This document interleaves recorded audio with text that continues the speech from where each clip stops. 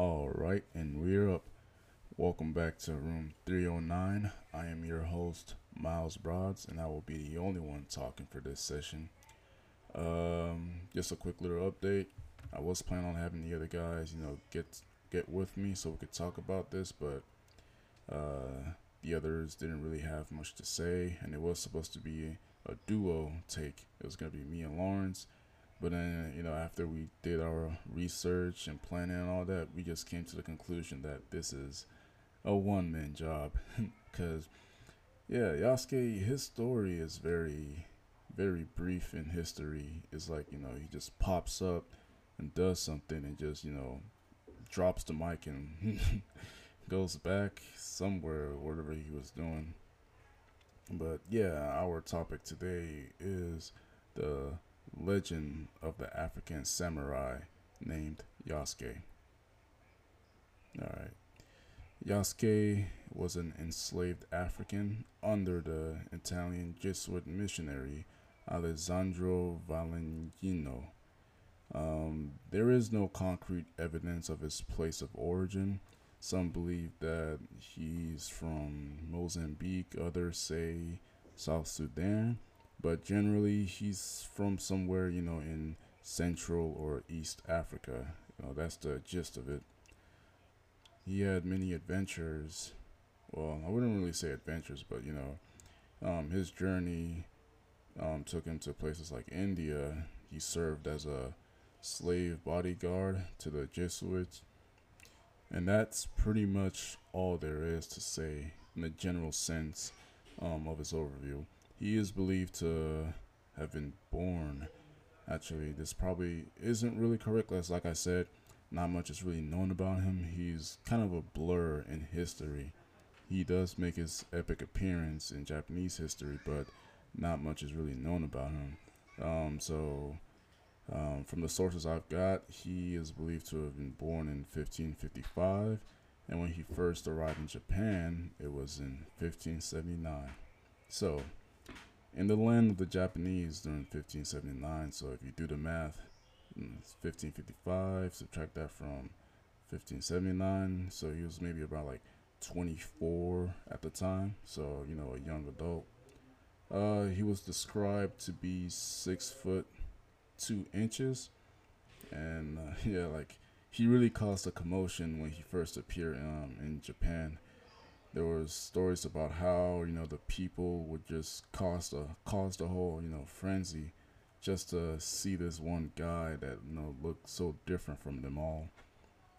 People were hurting each other, climbing on walls. Just the description of how things took place was just amusing.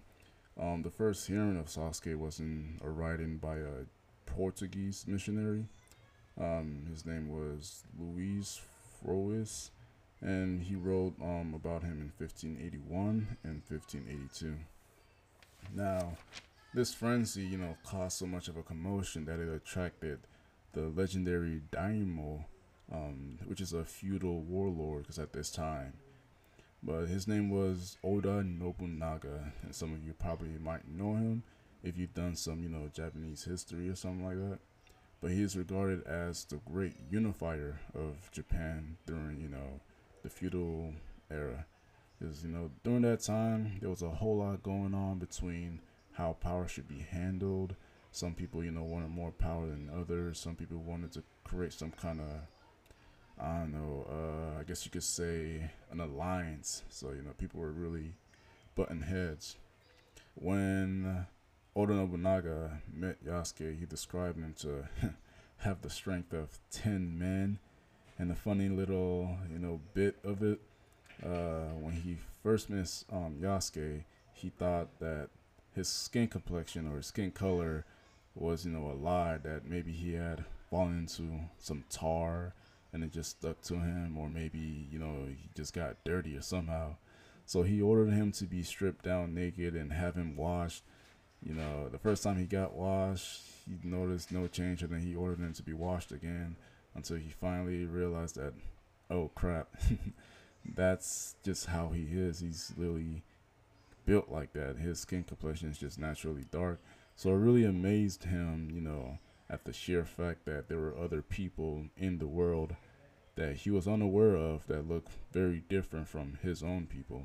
Oda Nobunaga would have Yasuke serve as his retainer, which is a very prestigious, well, not very prestigious, but it's a prestige, a role for one to have, especially for Oda Nobunaga. So he taught Yasuke Japanese. So, and it was said that, you know, him and Yasuke would have conversations. He pretty much just genuinely enjoyed his time with Yasuke. He found like a little, not a little, he found a friend that he could have by his side, you know, a friend of different background and origin. Later on, Yasuke would become a samurai. He was given the ranks of a samurai. He fought by Nobunaga's side. And as I said before, not much is really known about Yasuke because his appearance in history is very brief. It's like about a year and a half or so. It's that small. So not much accounts are known or written down about, you know, what exactly he did, you know, but we just know that he was there. So as I said before, Japan was still in the feudal era, and you know there was a whole lot of issues with the distribution of power. One of Nobunaga's men, Akechi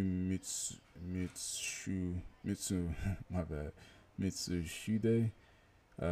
He attempted a coup in 1582. He saw that things weren't going right for Japan and that Nobunaga was becoming very, I guess, weak-minded by the fact that, you know, a foreigner came and he's all amazed. So he wanted some kind of change. Nobunaga and Yasuke, they fought side by side. Nobunaga would eventually become captured, and he was forced to commit seppuku, which is a honorary suicide that the Japanese came up with. Yasuke wasn't captured, but he returned with Nobunaga's head to his son. His son would become the successor. His name was Oda Nobutada. Him and Yasuke went back to, you know, avenge his father and to, you know, set things straight. But unfortunately, Nobutada would meet the same fate as his father, and, you know, him too, he also committed seppuku. Yasuke, on the other hand, he actually, I don't know how or why, but he survived twice. He was there to witness it, but I'm guessing because of the fact that, you know, he was like, you know, he had the role of a servant, so he wasn't, you know, seen as a threat of some sorts. But well, eventually Akechi did capture Yasuke, probably at the time he was with, you know, Nobutada after he had died. He captured Yasuke, returned him to the Jesuits, and nothing is known about Yasuke after that.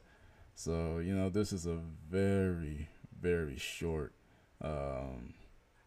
discussion. Like I said, you know, I really did want this to be a full discussion, but we couldn't really find a way to expand on this. You know, I mean, yeah, we could talk about, you know, our opinions of how cool of an African samurai is, which is, you know, really is. When I first came across this story, I believe it was it was my first quarter here in GMC. When I heard about him, I was like, oh crap, you know, is this true or something? Then I kept looking into it, looking deeper and deeper. I was like, oh man, no, this is actually true. And there really was an African samurai, but you know, the only thing that, you know, made it so displeasing is the fact that it's a very brief history. It's not much of a legacy that he left. He didn't really make that much of an impact. He was just there to, you know, be there. But still, his legend does, you know, surprise the world, especially with the anime. You know, that's a topic I want to dig in. I did watch the anime. It was a Netflix anime.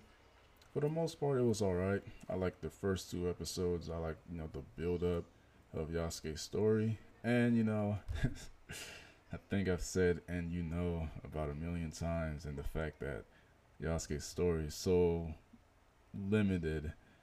So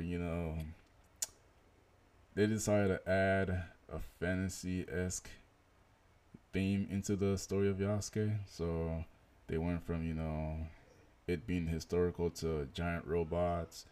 The cool thing I did like about the anime is that they added some cool African spirituality into it. Like the Benin. There was this one. Um, well, in my culture, we would call them Babalawo, but they were pretty much the equivalent of a wizard. In European terms. So they had some kind of African wizard doing some spiritual stuff. Uh, that was pretty cool. It really brought other forms of culture into the storyline. So yeah, it rubbed me off a little that they had to go through that direction, but you can't really blame them with a story very limited to the story that Yasuke is. All right, so I hope you all enjoyed this bit. Just a little fact in history. We do plan on doing this more. I believe Lawrence has his own outtake that he plans on doing later about a famous figure. And we'll even, get down and talk about this little adventure we had the other day. So, until next time, I am out.